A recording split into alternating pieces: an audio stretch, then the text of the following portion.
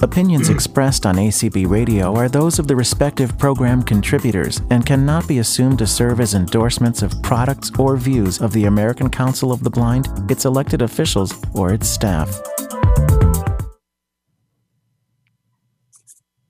Good afternoon. Good evening, everyone, and welcome to our show tonight.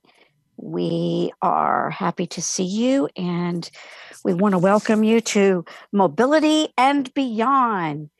And I would like to say hello to our presenters and welcome to ACB Radio. And so we have Connie Sims with us, and Lyle Sine, and Patrick Sheehan. And so welcome, guys, and I look forward to your show.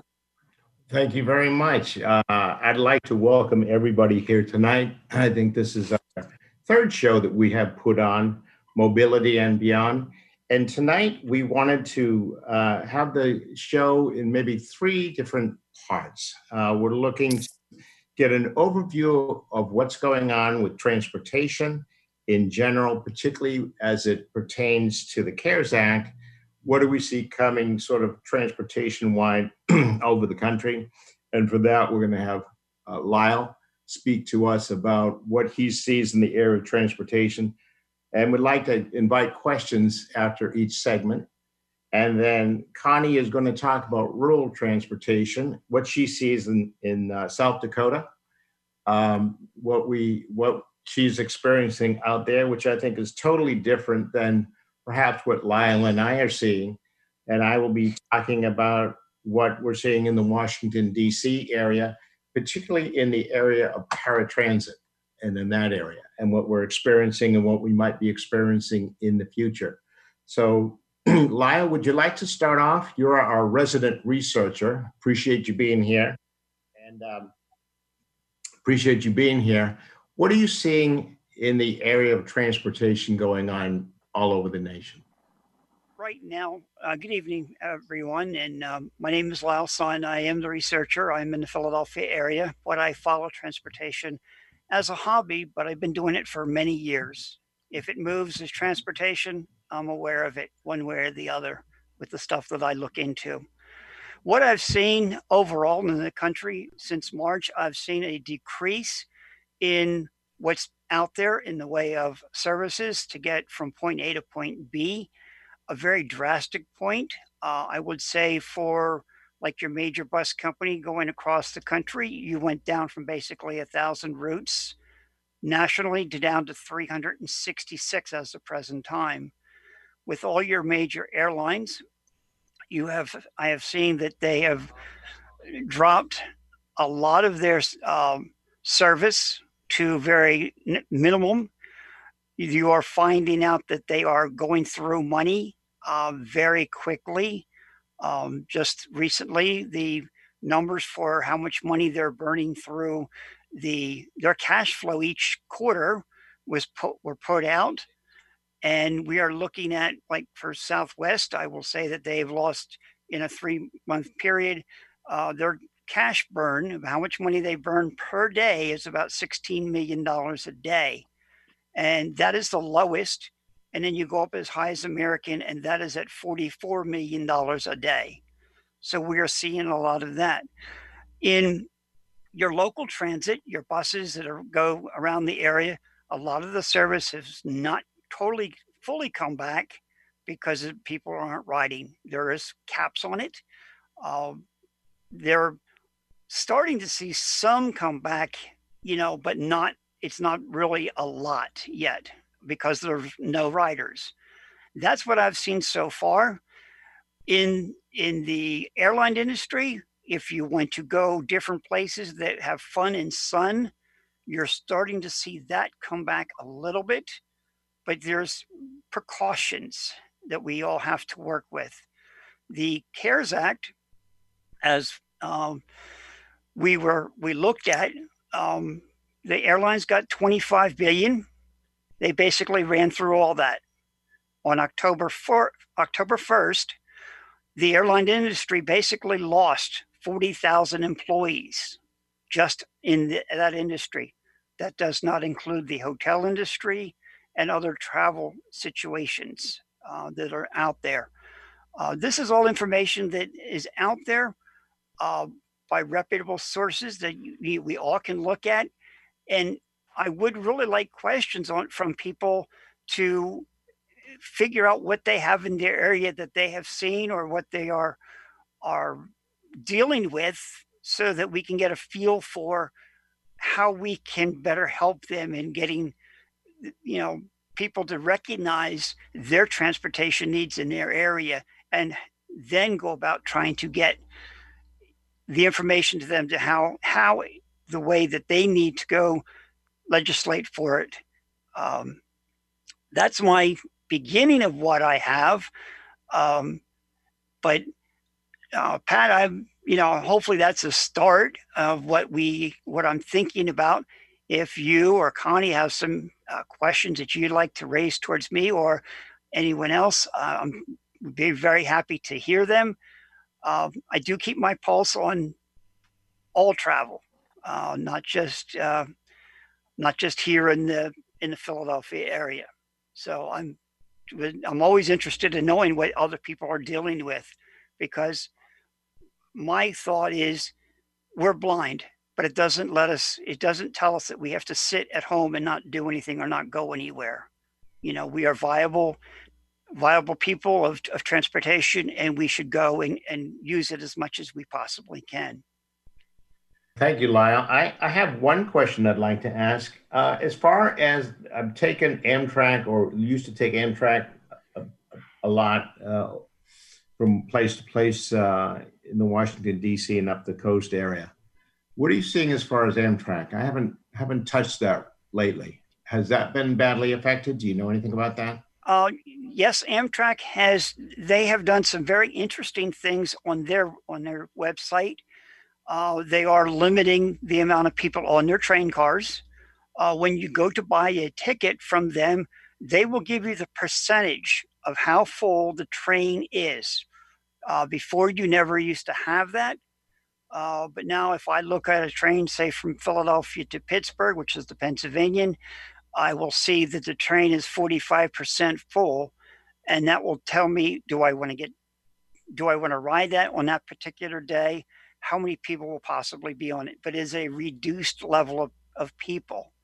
And that is going on basically all their service. They're not filling the train cars as totally. They would normally hold 72 people in a train car, and I would think that they're about half to three quarters. On the airline industry, when right now they are talking about keeping the middle seats open. Some of that will change.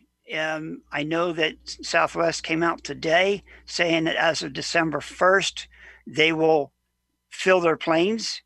There are only 3 other airlines like that will keep center seats open till after the new year, which will be JetBlue, Alaska, and Delta. They will be the only ones that will keep their middle seats open. So if you're planning to travel and use transportation, that's the things you need to be concerned with. I recently did a trip down to Tennessee with my wife, and we purposely flew down to Atlanta, but we had a policy on what we did so that we would not get close to other people. So it kind of worked. And I think the flight attendants were very conscientious of what we were trying to do to make sure that we were not near any other people on the plane. So hopefully that answers your question, Pat. But if we have any questions, Donna, I'll be more than happy to take any of them if you do have any. Okay, let me tell everyone how they can do that. If you want to mute on your phone, it's *6. Well, actually, yes. And to raise your hand will be *9. And on the app, the raise hand button is in the middle of the screen. And then when you are asked to unmute, the unmute will be to the far left as it normally is. Okay. So anyone who has questions, if you want to raise your hand, you may. Yeah. Okay. Well, I don't hear of any right now. So, Yep, we just had one. oh, we do. Okay. We do. And All right, we have area code 914. 914. Okay. Is that person unmuting? Area code 914. You may Hi. speak. There you go. Hi, this is Annie Chiapetta. I'm from New York. I just want you to know that I tried to use the webinar link that was sent out, and it was telling me it wasn't working. So I had to come in over my one tap on my mobile. Okay. Because the webinar wasn't, and I did it a couple of different ways to try to get in. So I don't know if I just want to let you guys know that. I do appreciate that to know that we might have had some issues coming in that way. I mean, yeah, because it didn't come over the leadership list as a link, so I don't know, maybe it got broken or something. Because usually they come over as a link, and you just on your computer over your email, you just click right on it. That's correct. It was not a link. Yeah. I had the same issue getting in, but it took me a couple extra seconds to get in. But okay, you're in the 914 area code. That would be that would be New York City area, right? Or would be Westchester. Westchester. Ground Zero. Ground Zero. Yes, New yes. Rochelle. New Rochelle. Your transportation, your local transit. I know that you have probably paratransit, but do you have much in the way of local service that you could tell us about that would need some improvement? You know, I'm interested in that kind of stuff. I mean, the only way that we can make our local transits better is by getting the information from people and getting it to me, getting it together and saying, okay, Albany, what can you do for these people? Because Harrisburg's the same way, because local transit, if you want to get you're lucky that you have the train that takes you up to Albany from New York and other places, but there's parts of New York that don't have transportation that would probably love it. And that's the kind of thing that as transportation, I think we need, as transportation company, we need to know so we can help you guys get what you need. You know, that's just that's my love of transportation. Sure. So. Yeah, you know, we feel the same way that you do in the lower Hudson Valley. Westchester is very fortunate. We have a pretty good paratransit system, I will say. It even during the worst times of the COVID shutdown and everything, they were helping people who needed critical service, like getting to their appointments or medical appointments or whatever. So they were really good about that. They were really good about trying to do what they could to just put one person at a time in a vehicle and using only the large vehicles. Now, not so much. Now we can have up to 3 people on a vehicle. And everybody sits in a different place. One in the front, one in the back, one on the side. We all wear our masks and all that. So, and we're okay with that. Public transit has been hard for people. Especially people with visual impairments or guide dog users. It's been a struggle. So we've stepped back from using public transportation, public buses, especially because it's been just really awkward, and difficult. Okay. The Metro North trains, they're okay. People are kind of helping each other out and whatever. I don't know about downtown and the subway system and everything. I don't go into the city. Okay. So, but this is the kind of information that like Metro North, Adirondack Trailways going up from New York up into the Adirondacks, because of the CARES Act, all these local companies that we used to have, they're disappearing. And we don't have, as blind people, the good transportation to get from a local spot, say Westchester County, going up towards Herkimer or, Syracuse or something like that, because it's not there anymore, No, it's not. And even going crossing county lines, forget it. I mean, you go from Westchester to Orange County. You can't do that if you're you can't do that. If you're using paratransit. No, there's no way. There's no way. Same thing with Westchester and some of the other counties. We have services, that we could avail ourselves to, but we can't get there. Okay. So I've always wondered about that, like that cross county lines type of parity, from paratransit to paratransit. It's not that easy, and that's what I'd like to see improved, like that kind of passing of services. We have paratransit in Westchester and Accessoride in the city. We have a really good relationship. So if you needed to get to the city and you were a Westchester paratransit customer, you could do that. You for a year you can get up to, I think it's up to 10 guest rides from one to the other. But we don't. The other counties, forget it. There's no way. Okay, that's up county is rough. That's something that we need to look. We need to look at and see who do we need to contact in each one of these states to say, why don't we have the cross-county service? I'm going to take that note. I'm going to put it on my little cheat sheet to take back to our transportation committee to see what we can do. And that's something I think we should be able to look into, is why. Thank you, Annie. That's great. Thank you. Thank you very much for that. That will help us. That's the kind of stuff that I would hope these community calls would do, is to hear what people are dealing with. Yes, talk about CARES, because it is affecting what money is being spent in transportation, and we need to know what's going on in the small towns. Thank you very much, Annie.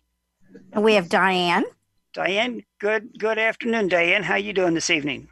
Well, pretty good. Okay. I'm here in Michigan. Okay, Michigan. Okay. Northern or over on the Mackinac Island side? I'm kind of more in the south part. Okay, close to Toledo then. Well, not that far south. But close enough. If anybody's familiar with the Pontiac Silverdome, okay, I'm a quarter mile away. Okay. So how is your transportation out there? Okay, well, I'm in Oakland County. Okay. And we have like opt-out cities for public transport. And a lot of them are in, northern Oakland County where I am. And it's very limited. You can go through cities, and not be able to stop because it's an opt-out. And paratransit in the Detroit area, well, I used it years ago, and you can only call 2 days in advance, and good luck getting a round trip if they can get you in at all. And even 7 days with medical, good luck having them show up. So So would this be a case of the Michigan Department of Transportation being involved with how the paratransit is run in that state? I believe it is SMART, so Southern Michigan, something, transport. Okay. So I don't know that it's really state of Michigan, because they're like Flint has their own transport. I can take a bus. I don't even know that I can get to the bus stop to get to the mall, but from the mall I can take a bus like 30 miles up to Flint. But the reason I'm calling is because I am part of a nonprofit that does like Metro Detroit area. It started out in Oakland County because of the apt out cities and stuff. And what we do, it's called Freedom Road Transportation. And what we do is, well,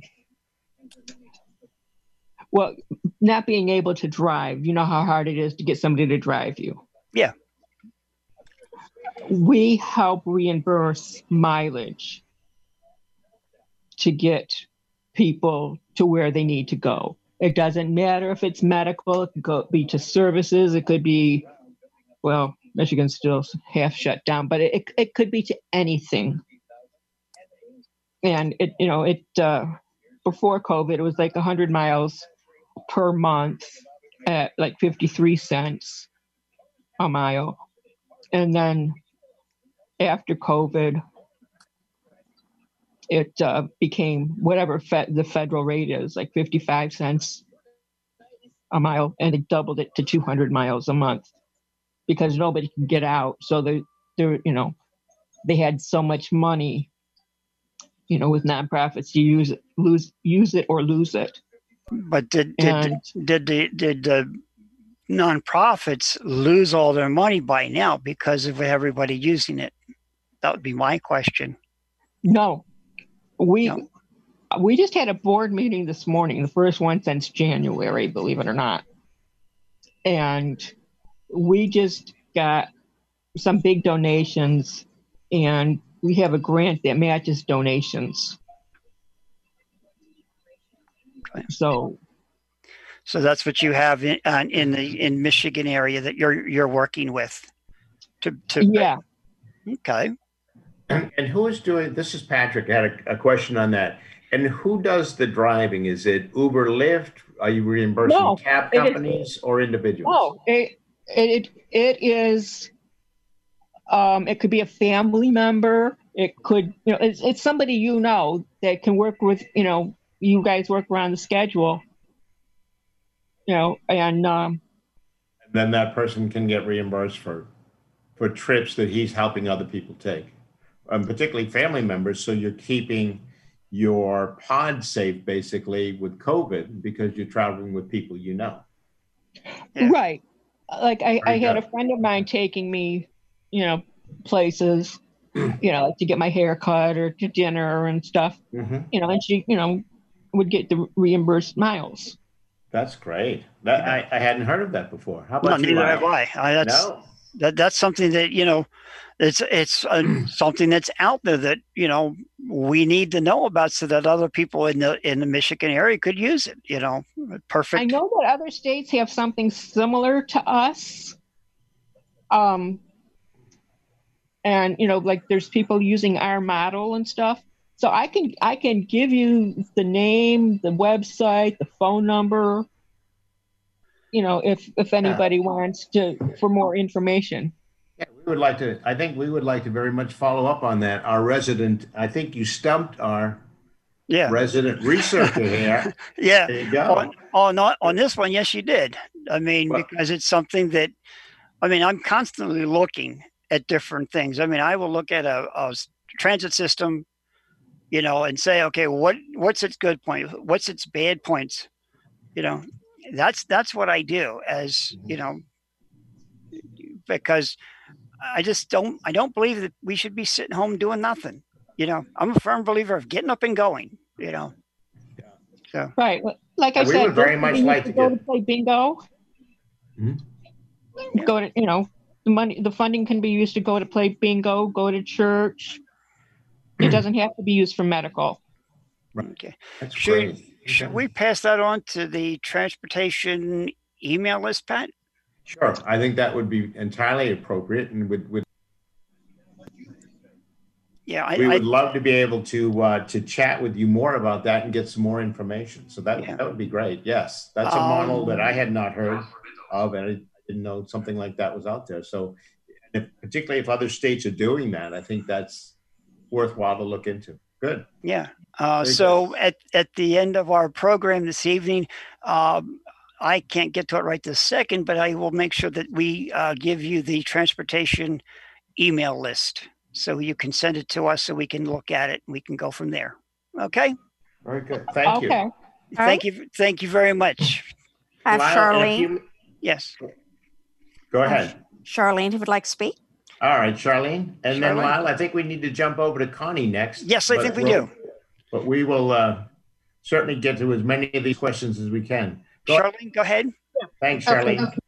I was going to mention they were talking about going between on counties in New York, but in San Diego, we have a huge county, but we have two different transportation districts. And what happens if I'm going somewhere, I'm in North County, wanting to go to into San Diego County itself, all I have to do is call my picking up carrier or provider. Then they make the arrangements themselves to make the connection with the other company. I do have to pay for each vehicle, but they will stay with me at the transfer point, and there are several transfer points.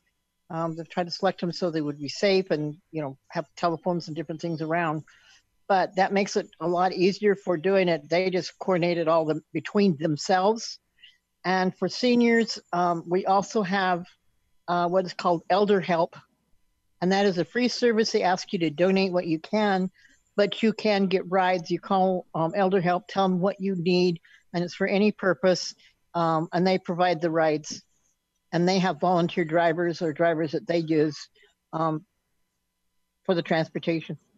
Okay, thank you very much. And that's San Diego touching base with us this evening. This is the kind of information that I think will help us to give us some real clarity of what systems are doing and what we can try to say, well, we need to be looking at this to see what kind of state laws are there, that if I know that here in Philadelphia, if you want to go over to New Jersey, you will be able to connect with the access link for New Jersey, but you have to go a certain time and you have to go at certain places. So it does happen all over, but most people don't know about it.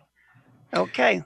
One of the interesting things, Lyle, that I think we're hearing from members of the audience right now is that, even though we talk about fixed route systems, we talk about the rails, the airlines and all that, last couple of calls have been custom services that are running nicely within some of these other transit properties. And it's interesting to know, I don't even know how to classify them. They're not really micro transit, even though some of them are classified as that, because they're not paid for by, let's say, I don't think by the county.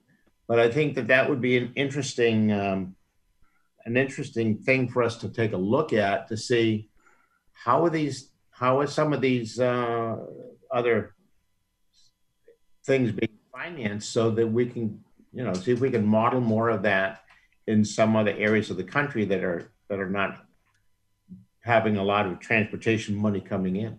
I think that's that's something that we should look at, really, because just by the calls that we did get, the Michigan, San Diego, and New York, I mean, we're basically going across the country saying that people are doing things that are basically making us be able to go places that we would not have been able to go to before.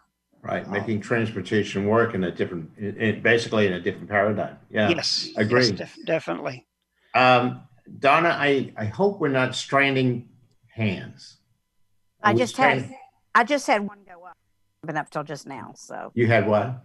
I just had a hand go up, so if you want to take it, that's up to you. Yeah, why don't we take one more hand, and then we're going to jump over to Connie and let Connie do some talking about rural transportation. Great, thank you, Donna.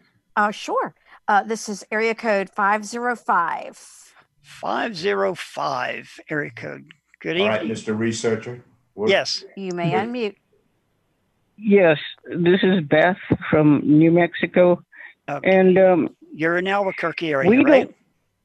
No, this is an Albuquerque number. Okay. But I am in Alamogordo, New Mexico, which is a rural, very rural community. Yes. And unfortunately, it doesn't have, it has paratransit and it has fixed route service, but that could be subject to change at any time. Like tomorrow, that the governor might shut down stuff again. Anyway, what I wanted to say was that we don't have a lot of those things that, like, we can't go over to Texas, or we can't go over to, like you were saying, you could go to New Jersey from Pennsylvania. We can't even do that. No, because your state is quite big, and for where I'm at in Philadelphia to New Jersey is right across the Delaware River. Basically, right. A couple from where I'm at here is possible. But if I'd be up in the northeastern part of the state, say in the Wilkes-Barre Scranton area, you couldn't do it because it would be too far away. Our state is kind of. Oh, I'm sorry, I didn't mean to interrupt. No, our state is kind of big, but unfortunately, there's not a lot of resources coming in, especially to these rural communities. And like, we were shut down for 10 weeks. God only knows what's going to happen tomorrow, because the governor's threatened another lockdown. Kind of. I hope we don't lose our transportation again tomorrow. But yes, this was really something else, and we don't have anything like elder help or anything like that. That's one of the reasons we have to depend on taxis and all that.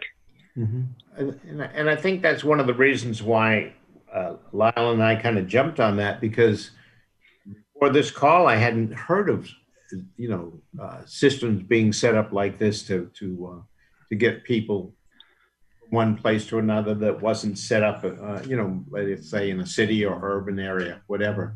Right. So it would be interesting for us to see if there's a way to replicate some of these in other areas like yours. Yeah. Because I know that the state of New Mexico, if you want to get there, you have to get there by a train or a Greyhound bus. And otherwise you can't do much. It's very rural.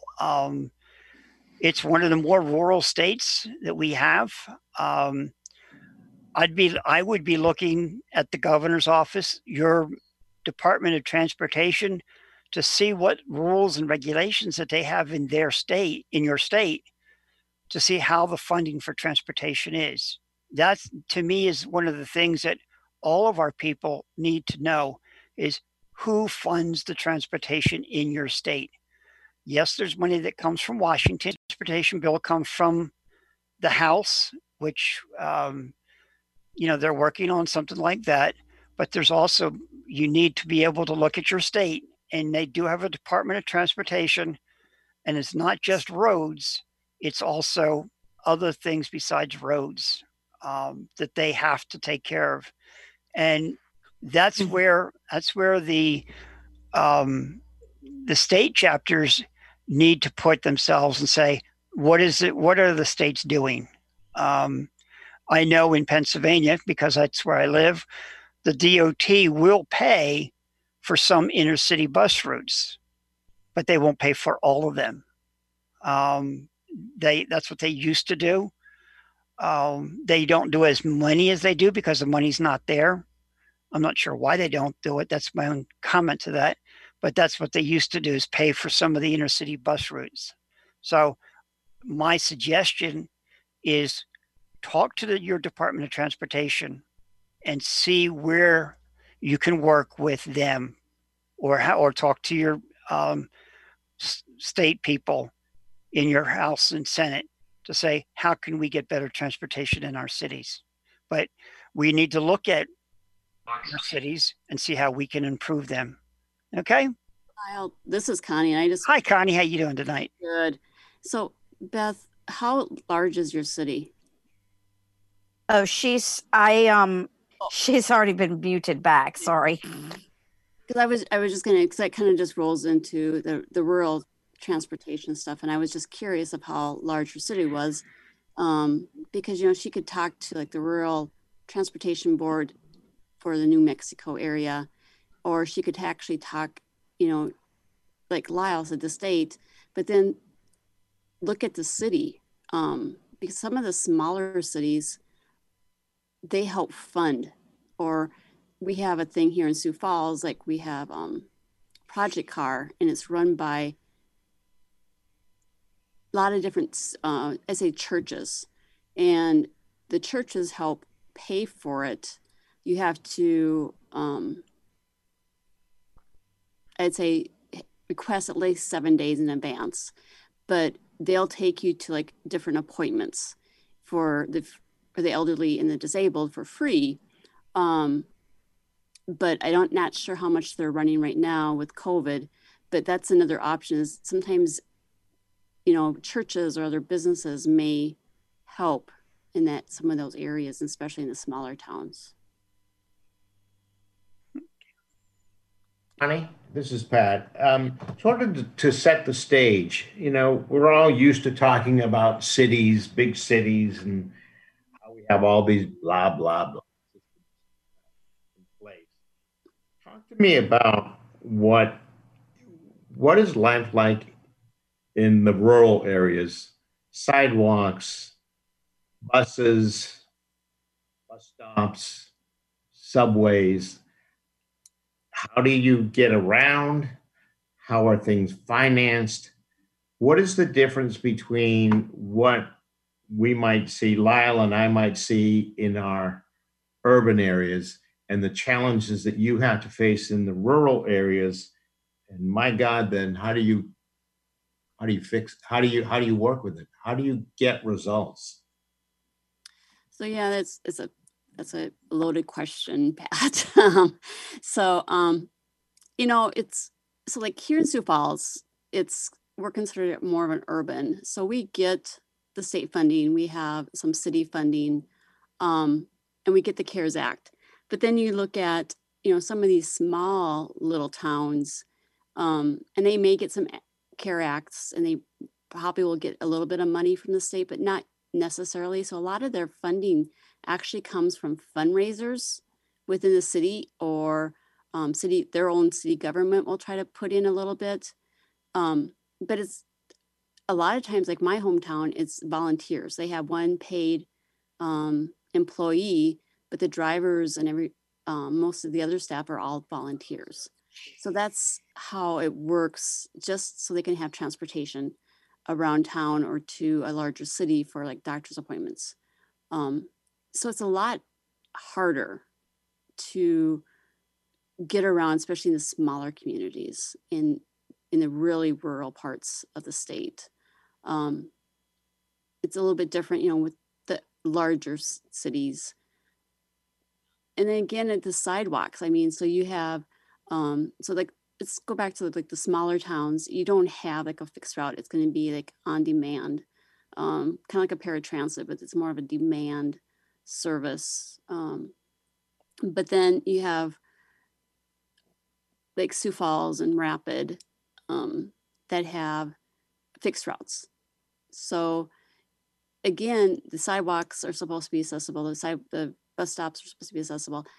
We have actually the city of Sioux Falls had a lawsuit filed against them years ago against someone in a wheelchair because there was bus stops that were not accessible. So now they are going around and having to, because they lost, of course, adjust a lot of their sidewalks. And I was actually on a pedestrian meeting earlier today, and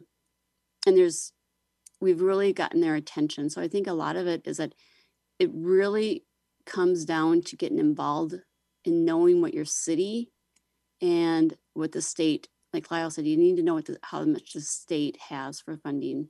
But I've actually gotten the pedestrian people to really listen to me now, the city engineers and planning. And a lot of what I had to say is what they were really listening to today. And before I was kind of just a bystander and they really didn't listen to me. But now I've really gotten their attention and pointed out some of the more obstacles and talking about safety. So there's a lot of sidewalks. We were just talking about a partial where we have, I'd say developers have a lot of say in the town, where if they don't want to develop something, they don't have to put a sidewalk in right away, or they don't have to conform to some of the roads, because a lot of times it's private. So we have on one of our major streets, we have a little parcel of land that has not been developed yet. So you have this little section that all of a sudden there's no sidewalk. So you have to go out into this major street to walk. And I brought up to him today, I said, we have to do something, because you have all these sidewalks and all of a sudden you're going to make us walk into the street. Because the developers have the say. And they're coming back into me and saying, well, the city council is not going to pass anything because, we have to keep the developers. And I said, so keeping business and developers is more important than your citizens. And they really didn't have much to say to that. So I think a lot of it has to be with education. So we see a lot more different conditions here, where we have, each little town is a little bit different, but then we have little ones that connect.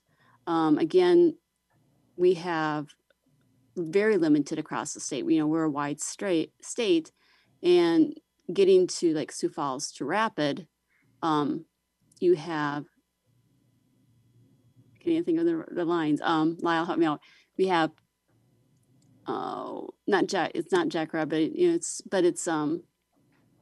one of, going across. It's Jefferson. Thank you. I couldn't think of Jefferson. Jefferson line, and it's very limited, and they don't go into the small towns anymore. They just go basically straight through.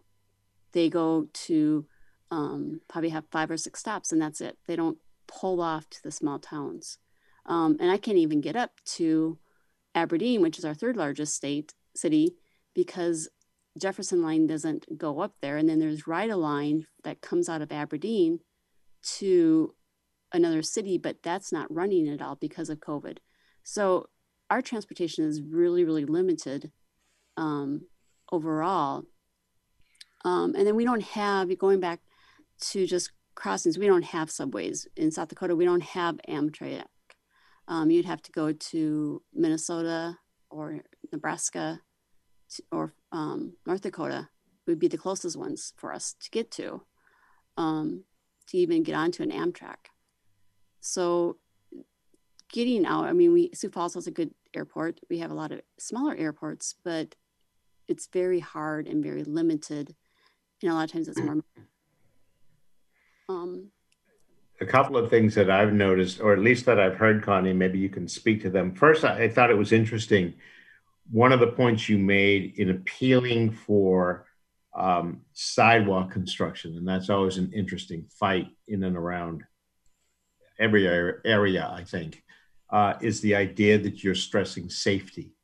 And so who can argue against safety? So that's a very good argument for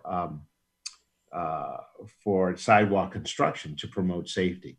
The other thing that I know we've been focused on here, particularly when we wanted to see more pedestrian improvements, is emphasizing health and wellness. Getting out, eventually we're all going to get out. We want to move around. Lyle, you've told me how, you get, cabin fever sitting in the house all the time. You want to go, you want to get out there. Yeah. Being able to get out and be safe, health and wellness, and get back to your physical activity, I think, is another important thing for all of us to be thinking about. And that it sounds like some of what you've done, particularly in appealing to the walking environment, that's maybe a couple of the areas that you focused on. I think that's good.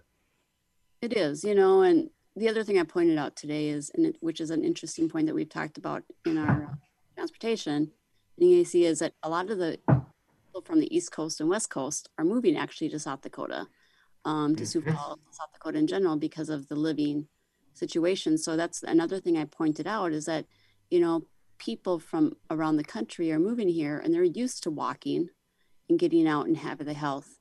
So we need to make sure that everything is compatible and make sure that they get out and walk and still enjoy the lifestyle that they were used to when they were able to get out and walk everywhere. And the fact that they're moving from the cities, let's say they want to maybe move out to South Dakota to an area that's not as rushed and all, we're finding that because you don't have to show up in the office to do the job, if you're working. Let's move somewhere else where I want to be and I can still work full time. Yeah. Exactly. Good. I have people that I know that the gentleman used to work in Atlanta, and right now he works from a small town in eastern Tennessee. He can get up and work right from his office in his in his house in eastern Tennessee. He doesn't have to take the 3-hour car ride down to Atlanta. Very interesting. That's what's happening. You're going to see more and more people move from the major cities to the smaller cities. That's Sioux Falls, eastern Tennessee, Townsend, Tennessee, Friendsville, Maryville, Arcoa, all those small towns that they don't have sidewalks. You walk in the street and it's coming that they are going to have to do something in these small towns. Agreed. Yeah. Donna, do we have any hands up? We do not have any hands at the moment. Well, because if we don't have any hands up, then Connie and Lyle and I are going to have to do all the talking, which is not a problem for us. Well, somebody just took you up on that. All right, then. Great. Thanks. Okay. It looks like it's area code 501. Lyle, what's the area code from? 501. I'm thinking here. Area code 501, you may speak. Yeah. Oh, you blew it, Lyle. That's Arkansas. Is it? I think it's Arkansas. Are we from Arkansas? Arkansas, you may unmute. Oh, maybe not. Oh, no. We'll never know, Lyle. They're not. There they go. Okay. Can you hear me? I thought I was unmuted. I'm sorry. You're fine now. Are you from Arkansas? Okay. Yes. Lyle, you were right.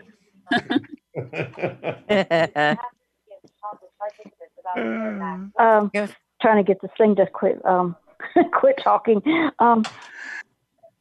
Okay. Excuse me. This is Teresa here from Little Rock. And I've been privileged for the most part, at least, to have a paratransit in the city where I live. Now, unfortunately, it does not go all over the place. It doesn't go out to where I live, but at least I'm glad I have it. However, once I retire, there's, I don't know, my husband would like us to go back to West Virginia to a very rural county where there is no public transportation of any kind. And this kind of scares me to death because what if I need medical? What if I need, just whatever? Which county in West Virginia are you looking at? Pocahontas. Pocahontas, is that down more towards the south part of the state? Kind of, yes. Okay. Yeah, you do have some issues there with no paratransit type or no local transit. West Virginia is one of those states. It doesn't have much transportation through it. No. You can get a train out of Washington. You can.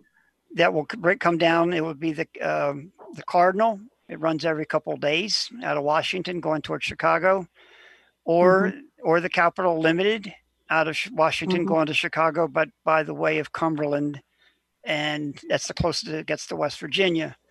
So you basically have a problem with transportation otherwise. And that's the only way you can get in and out of West Virginia. Have you talked to anyone from West Virginia to see what they have in paratransit or not? Okay. Okay. I didn't want to be overheard in this discussion. Okay. Okay. Donna Brown lives in Romney. Yes. I think there's some kind of a bus or something that goes to Cumberland where she is. I used to live near Martinsburg, and I know there was a city bus in Martinsburg that mainly served the city itself. I also used to live in Huntington, West Virginia, and they had a service for 2 counties, and they did provide transportation for mostly for their activities, but they also, if you had to go to work, doctor's appointments, legal stuff. Let me think what else. Legal stuff, doctors. I think they would do church. If, somebody didn't have any other way to get to a church on Sunday, or a house of worship. It could have been a synagogue. There was a synagogue. Mm-hmm. But as long as, there were certain things that they didn't, they prioritized. Mm-hmm. They prioritized. Their activities first, foremost came, that's medical appointment, depending on how dire the emergency was, might have come second, but you definitely had to let them know in advance so they could schedule the rides. Yes, we have to do that here in Philadelphia. We have 3 days for scheduling rides. Right. And I know some. Well, we've got 1 day turnaround here in Little Rock, which is good. I'm glad. At least it was 14 days. How would you know you needed to go to the dentist? Yeah. Suddenly, 14 days. Yeah, I would there again talk to your contact in West Virginia. Yeah, Donna. I think, I know Donna quite well. Yeah, some places are better than others. Yes. And that's, like I said, that this scares me to, trees are pretty, they're nice to look at, birds are nice to hear and sing, and but, they're realities of life. Yeah. But there again, like, I would suggest you talk to Donna. She would be my go-to person in West Virginia. Right. Because I think she's pretty well up on what's going on in Charleston from the state point of view. Yeah, well, she lives up in Romney. Right, but I think she would have a good idea to lead you in the right direction from what she knows from the state capital there. Yeah, because it'd be easy to not think about medical appointments unless I needed them. Yep. Well, that's a bad way to take care of your medical needs. Yep. Well, that's what I would. And that's what too many people do anyway. Yep. They only go to the doctor when they're sick. Yeah, that's what I would suggest you do. Give Donna, get a contact with Donna, and I think she would be able to give you the most up-to-date information from West Virginia on their system, because I know it's a very rural state, very rural state. I think it would be one of those like South Dakota. It would be the same way. West Virginia, South Dakota would be almost the same way, because it's very limited on what it has coming in as transportation. Okay. And I have Peggy Ann to speak to you. All right. Okay. You have a question for Connie? Peggy Ann, you may speak. Great. Thank you. Peggy Ann. It is the left-hand side if you're on the app.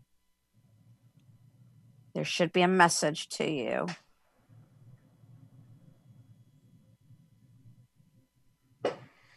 Donna, you did a great job. Can you hear me? Yes, we sure can. Thank you.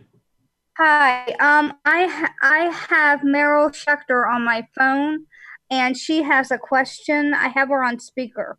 Yeah. Hi, Pat. Hi, Connie, Lyle, everybody. Great call. And also Marlene Hendler is on with us. All three of us are on the Transportation Committee in Baltimore. But anyway, I wanted to make a comment about when you were talking about from city to city earlier, because that's what's called a reciprocal agreement. Like, let's say you want to go from one place, you want to go from Baltimore County or Baltimore City to Montgomery County or near DC. You would have to take mobility, which is the paratransit, to BW. And there's a bus called the B30. Now that bus goes to Greenbelt, and then you'd have to take the other paratransit, Metro Access, to wherever you're going. So that's called a reciprocal agreement. But I know with the rural areas, like you guys were talking about, in the transportation forum during the convention, they were talking about developing the micro transit for the rural areas. And I know that's going to be a while, but I do feel for the people that live in the rural areas very much. So thank you. Hey, Connie. Yeah, Kat. Do you see a couple of questions that I might have to follow up on what Meryl said? And thank you, Meryl. It's good to hear your voice. You're welcome. Thanks, Meryl. A You're couple of welcome. questions. Do you see any, as we started off the discussion, any of the micro transit or sort of community-based systems possibility in the rural areas? And then my second question would be, if you were to look into your crystal ball, do you see any relief coming for an upcoming CARES 2 kind of act coming in our future? Okay, for number one, so I wouldn't say we don't have any micro transit coming. Sioux Falls is looking at doing a pilot program to replace their fixed route. And it would be basically an on-demand service, but it would still be in the same service area they have right now. So basically it's not to me, it's not a good situation. And I've kind of convinced some other people now that maybe it's not, but the pilot program is getting pushed back. But what they want to do is they want to do virtual bus stops. So you would have to have an app on your phone, or you'd have to call in to the bus company and tell them that you'd like a ride and where you're going and where you're at. And then they would tell you, you have to go maybe 2 blocks to this street, or, one direction. You never know how many blocks it might be, but you have like 5 minutes or 10 minutes to get to that stop. So you may never have the same route. So then when you get to where you're going, you may not get to that spot. You still might get dropped off, say 3 blocks or 4 blocks from that area, and then walk to that spot. But then when you leave that, say a doctor's office, you may have to, again, request it, but you may not go back to that same virtual stop that you had. They may send you somewhere totally different. And then you still may not get back to the original stop that you started at. So and if they do that, then, if they don't have a fixed route, then that's one way that they can do away with paratransit. They're thinking that they can save time so people won't be on the bus as long to do that. But at the same time, you only have a limited amount of time to go to catch the bus. You never know where it's going to be at. Your route would always probably be different. You couldn't say all of a sudden I'm on the bus and I decide, I want to get off here. I want to go do this errand first. You couldn't do that. So that's what Sioux Falls, and they finally admitted, they were trying to say before that they were other companies or other cities, the nation was doing it. They now have gotten them to admit that they are one of the first ones in the nation to do this, if they can pull it off. So that is what we're seeing, is kind of a virtual on-demand system. So, it's not a good situation, especially in South Dakota, especially now with winter. So the northern part and the central part of the state are under winter storm warnings already, and they have, some places have 6 inches to 12 inches of snow already. So a lot of times you never know if your sidewalk is going to be shoveled, or it could be icy. So you have a lot of obstacles, and they haven't thought about that stuff all the way through. So that's kind of where I'm seeing in South Dakota, is what we are looking at is, hopefully it won't materialize, but it was supposed to happen in October, and then it got pushed back to January, and now it's going to probably be later spring is what they're going to do. And they can't guarantee me that the app will be totally accessible. They're working with the company. I called them out on the app before and it wasn't accessible. So they're trying to get the app accessible. That's another concern.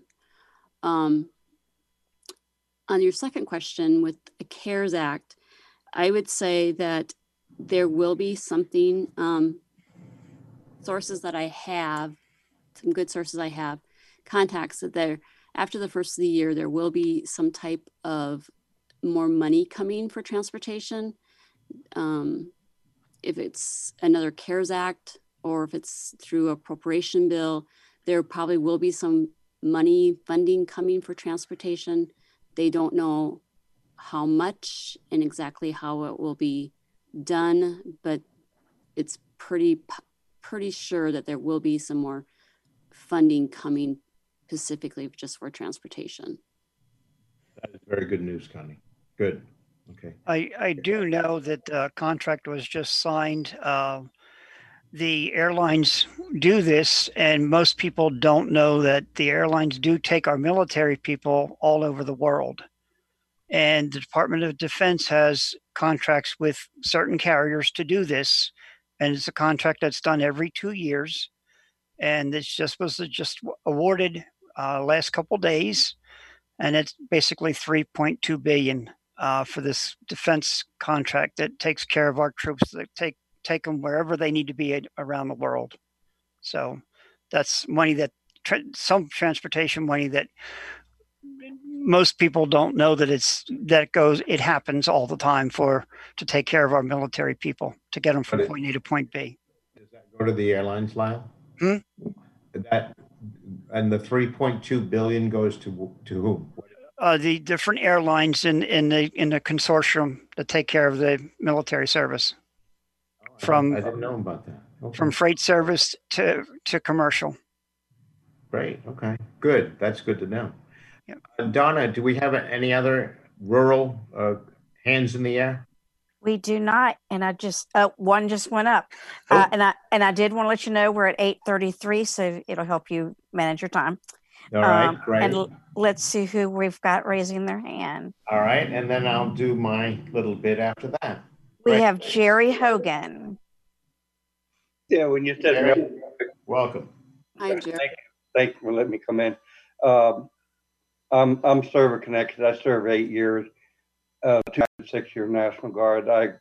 24 years later, I've got server connected, but I used that type of service back in the beginning 70. When I left to go on active duty, after I was home for 30 days after training, I had to pay my way to get to New York. And from New York, I used the commercial airline that contract from the government. Yep. And the Euro. I use that. That's what it's for. You know, when that's what you go. Your name is on the list. Yep. Just the things that our government does that most people don't know about. Yeah, very good. Thank you, sir. Good. Appreciate that, and appreciate your service too. Maybe I will jump in next to talk about paratransit and what I'm seeing, at least in the Washington, D.C. area. So we have a full plate of transportation here, bus, rail, paratransit. The transportation, as Lyle and Connie have said, has taken a real hit. We are about $250 million short of, I think it's like a $1.9 billion budget that we have every year. So that's going to hurt. And we're going to run out of CARES money come middle of December, beginning of January, which is why I put Connie on the spot to see if we're going to get any more money. Interestingly enough, we were in a situation where we in the Washington area were told if we want to get more transportation money, we have to spend the money that we already have, that we got from COVID, which was, I think, around 1.6 or something $billion. And you had to spend that money before you could get more money, but they weren't sure they were going to get more money. So we have been spending the money. The buses are up to about 85% of what they were running before. The trains are running somewhere around 70 to 80%, and paratransit is running also. However, the capacity on the buses and the buses they're about 30%. The trains are not full at all, even though we're running trains pretty much all day long. And paratransit, which is very interesting, is the good news is it's 97% on time. The bad news is we're running at about 15 to 20% of capacity, 15 to 20% of the trips that we had before. So we're not doing a great job there. In the paratransit world, interestingly enough, we are paying our drivers for 5 days a week, even if they're only working 2 days a week or 3 days a week. Come December, they're going to start to get paid for what the days they work, 2 days a week. So we're going to find our drivers getting jobs with Lyft and Uber, which they're already trying to do. So we're going to lose our paratransit fleet. And if when paratransit comes back, if it comes back, we're going to have to recruit new drivers. And that's training, that's routes, and everyone's familiar with what a mess that can be to bring on a new. So we're in pretty bad shape, and we don't have a lot of confidence that we're going to get that, CARES 2 money, let's call it, for transportation, but we desperately will need it in Washington, D.C. So that's kind of the state of where things are right now. We get our funding from the jurisdictions. Washington, D.C., Virginia, and Maryland, the jurisdictions pay for transportation. Everyone pays money into the pot, and that's how it's managed. But with the states, Maryland, and DC and Virginia, Maryland, Virginia, DC, being short on cash now, that's going to hurt the system. And so we don't have a way to fund a system that we desperately need that is spiraling down. When we talked about how to make up the $250 million,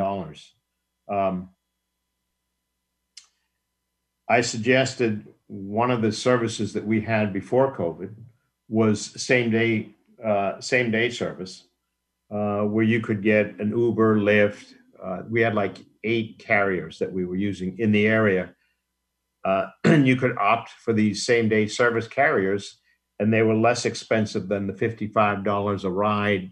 Not that we would pay it, but that's what it was costing WMATA down in Washington.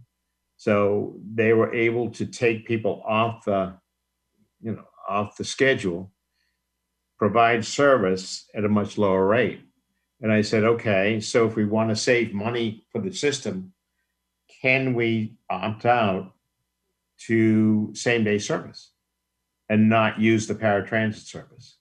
But that, I don't think that's going to take place, because the powers that be are more interested in making sure that we have a paratransit system, even though it's more expensive and sort of less reliable than the same day service system, because they have contracts. So, I don't know what we're going to really end up with. If transit doesn't come back, if we don't see the demand, they're already looking at layoffs for a lot of the transit people.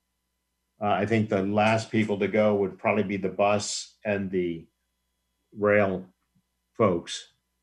We'll see some slowdown in the paratransit area, but things are looking kind of bleak here right now, and really we may not see any turnaround until maybe the spring.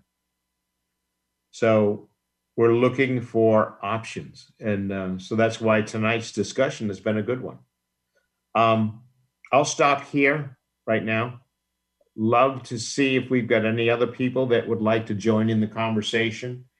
Options concerning larger urban areas, what you see, what solutions you've put forward, what has worked, what hasn't worked.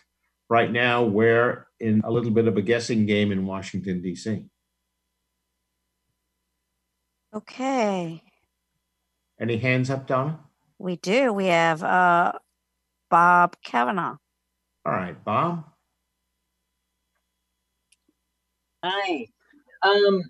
Pat, I'm wondering if you saw, because I actually saw it in the paper just this morning, which was kind of interesting. They've got in Fairfax County, Virginia, it sounds like a microtransit option. It's a self-driving shuttle Yes. that goes from a transit point to a shopping district. I was talking with someone about that today, and I said, "Really? First time I've heard of that." It only And he has says it's one vehicle. one vehicle. Seats can hold 12 people, 6 standing and 6 sitting. Yep, they had it on the news tonight. Look at that. No, Yeah. but look- So I thought that was kind of cool. Yeah, Well, now, WTP. the vehicle itself, was it, so was there anyone behind the wheel, or you just walked on, and how did it work? Did you get any? I didn't see it. It sounds like there's going to be, it sounds like they've got a someone behind the wheel to take over if conditions, if the situation requires, but otherwise it's autonomous. Autonomous, really? Okay. No, I mean, I heard about that today. I think we saw some things in the news, but I did not know much about it. Yeah. Yeah, It will end up at one of the metro stations down in Fairfax County there. Okay. And and it will go. There's a consortium of people that are making sure it sets up and runs. George Washington University and other people down there. I'm not sure how I feel about that. Yeah. I just don't know yet. Like I was telling the Uber driver this morning, at least I know that you're in the car. I can hear your turn signals and I can hear you're turning the wheel. If you are not in the car, I'm not getting in it. Period. You know. I mean, it's interesting going back to what Annie said, the first caller. Buses, she's not seeing a lot of activity. We've got, we're still doing rear door boarding on the buses so that the drivers, feel safer about COVID and that sort of thing. But we're not paying for the buses yet, but I think that may start soon. But I guess we don't have to worry about that except you do have a driver behind the wheel. So yeah, you'd have to be worried about that. Do you have fare cards in the district for the buses or not? We have smart in Washington, D.C. We have smart cards. Yeah. Okay. We don't have any paper fare cards anymore. Okay. We learned how to forge those. And beat the system. Yes. Somebody did. I never can figure this stuff out myself, but very clever people learned how to create their own cards, and it was rather interesting. I have another hand for you. Go ahead. Jamaica Miller. Jamaica, you may speak. Hey, Jamaica. Good evening, everybody. This is Jamaica Miller, and I'm from Athens, Georgia, which is kind of a small town. It's smaller than the whole Atlanta area. So what I am working on is a transportation system for people that need it to be able to go shopping, go to church, go to doctor's appointments, go to other like the Council of the Blind meetings, but we're not doing work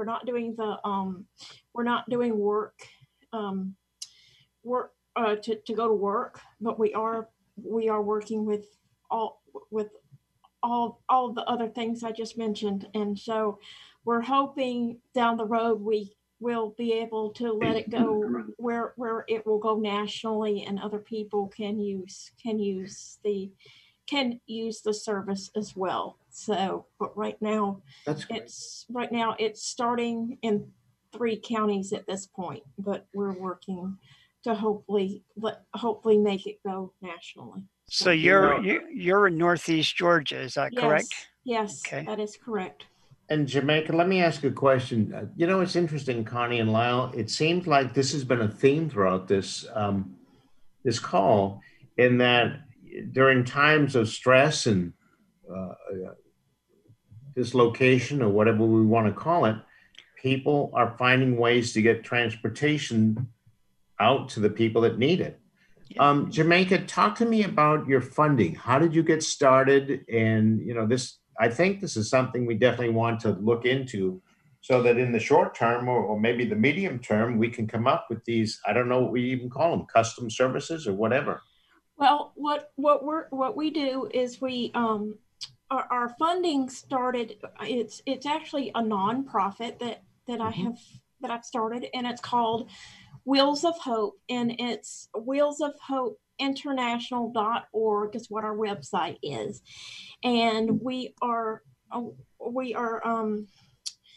right now we're working in 3 counties to really get it back going, because we are closed right now. We're hopefully going to reopen at after the first of the year, when things are hopefully less with the COVID-19 stuff going on. Right. And so funding right now, I have done 2 swim challenges, which I had people do not mileage, for the laps that I did.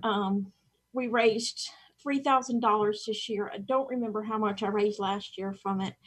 And we also had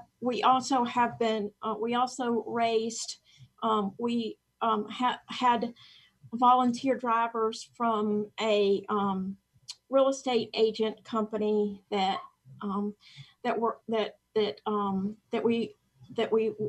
we are working with, and we're hoping to start where we can get people to maybe volunteer from the churches to help. So we're working on that big part now. But right now we don't know how many volunteers we're going to have when we're able to restart, and we don't know who's going to be. There's a lot of things I'm working on, but I have been doing this since 2018. So okay. Oh wow. Okay. So it's already a 3-year 3-year program. So if anybody is interested, just look at the website and tell me what things you'd like for me to try to change on the website, and I'll try to get them changed. But some people I'm not sure how much I'll be able to change, but I'll do what I can. So great. Thank you very much for sharing that program with us. Yes. That's how we're starting at this point. Beautiful. Thank you very much. And then we have donors that have donated, donated. Okay. And right now, if you want to donate, you can donate through PayPal or send us a check. That's the only 2 ways at this point we can receive money at this time. So I'm sorry about that, but I can't. We're just really having a hard time. So good. Yeah. Thank you. Very good. Excellent. Thank you. Donna, how are we doing on hands? Are we getting to most of them? We are. We have another one up for you. Just 10 minutes to the hour. We have area code 770. 770. Is that North Carolina, or is that? I don't know. You've been 770 is myself, Phil Jones, and I am retired now, but I used plenty of public transportation over the years, and in recent years, I moved to the Loganville area, which is kind of partially in Gwinnett County and partially in Walton County. And, it's very interesting that this is all part of the metropolitan Atlanta area, which consists of 28 counties, and about half the counties have public transportation. Walton doesn't, but I voted the other day, and I did notice there's a local option sales tax all about doing something about transportation. And I think the idea is putting a bus system in this area. It may take about 5 years to really get it going, but that is being worked on apparently. What I had to do when I was working, I would usually have someone drive me to a MARTA station, Metropolitan Atlanta Rapid Transit Authority, and I would take MARTA the rest of the way into downtown where I worked. And that consisted of taking a couple of trains and either a bus or Georgia Tech's shuttle and trolley service. Georgia Tech has that is actually not students have to pay for, but everybody else is free. They'll just take all comers within the area where the Georgia Tech is located.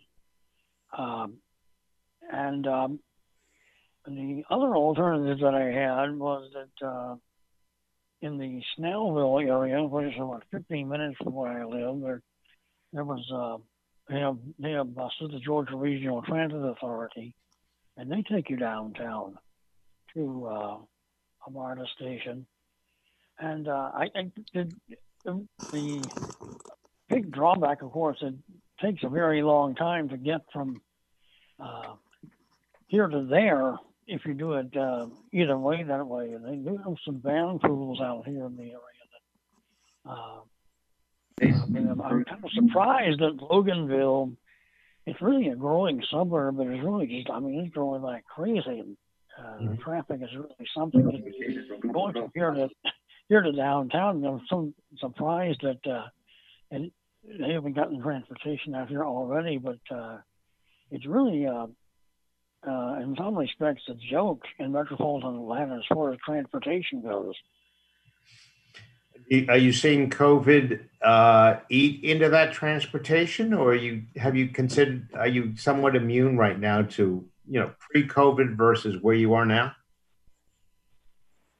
Okay, well, right now I haven't really done much as far as getting out.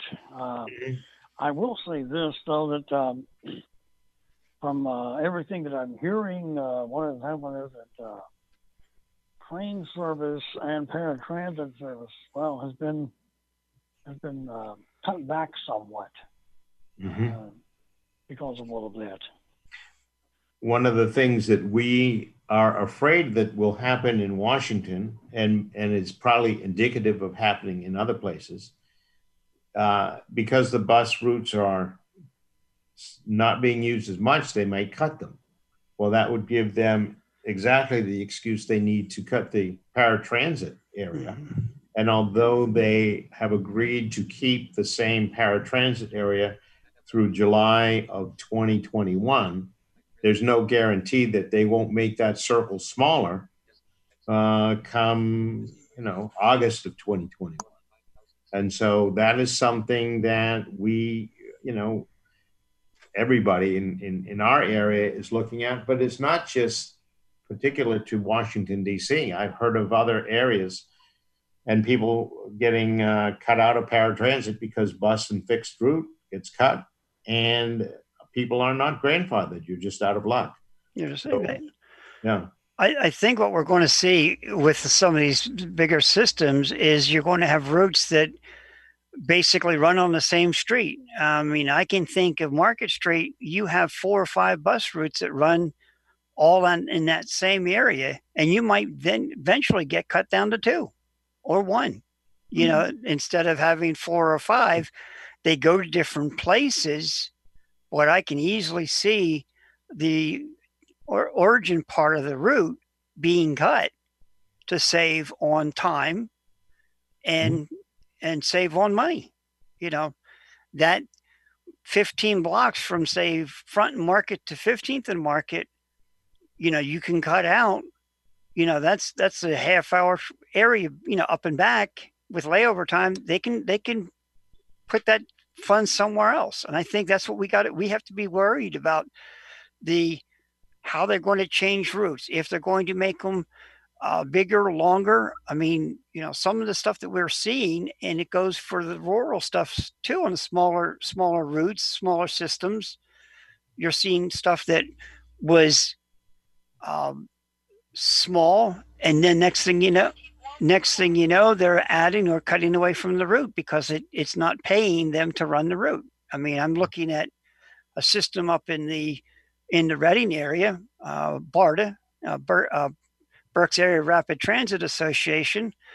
They have runs that used to go out to the VA, and it was by you had to call and make sure you could have that transportation. Yeah, that's true. Hang on, Lyle. Let me just check with our timekeeper, Donna. How are you doing? Think we just hit the night. Yep, we're at 8:56 right now. All right, Lyle. Let me do a couple of thank yous. Let me first of all thank our illustrious Donna. You've done a wonderful job tonight, Donna. I hope we got most of the hands tonight. I'd like to give a big thank you also out to Sheila Styron, Becky Davidson, Environmental Access Committee, Transportation Committee, Mobility and Beyond, Ron, for the work that they're doing.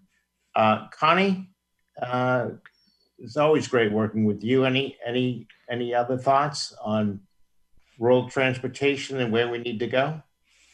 No, not necessarily. I just think that, we need to keep talking and sharing ideas and suggestions. I think we've had some really good conversations tonight. So I think it's important that we just get out and help each other and teach each other how to advocate and keep going. And Connie, we will hold you responsible for bringing home CARES 2. Yeah. Okay. No pressure, right? And Sheila Styron actually has her hand up if you would like her to speak for a moment. Yes. All right, Sheila, you're free to talk. Thank you, Sheila. Hi, everybody. I just wanted to thank everybody for, doing a great job, and the panelists and everybody who's already been thanked, the presenters and the audience, and these discussions do lead us to places where we all need to be going right now. And I've been worried, I'll just end with this quick thought. I've been worried for a long time, what are we going to do with all these buses when they're out of service and we have micro-mobility and we don't really need big buses anymore? And I just want to leave you with a question. What do you guys think about turning all these buses that we won't be needing in future years into housing? Then we'll all have places to live too. So what goes around comes around, and thanks everybody, and have a great night.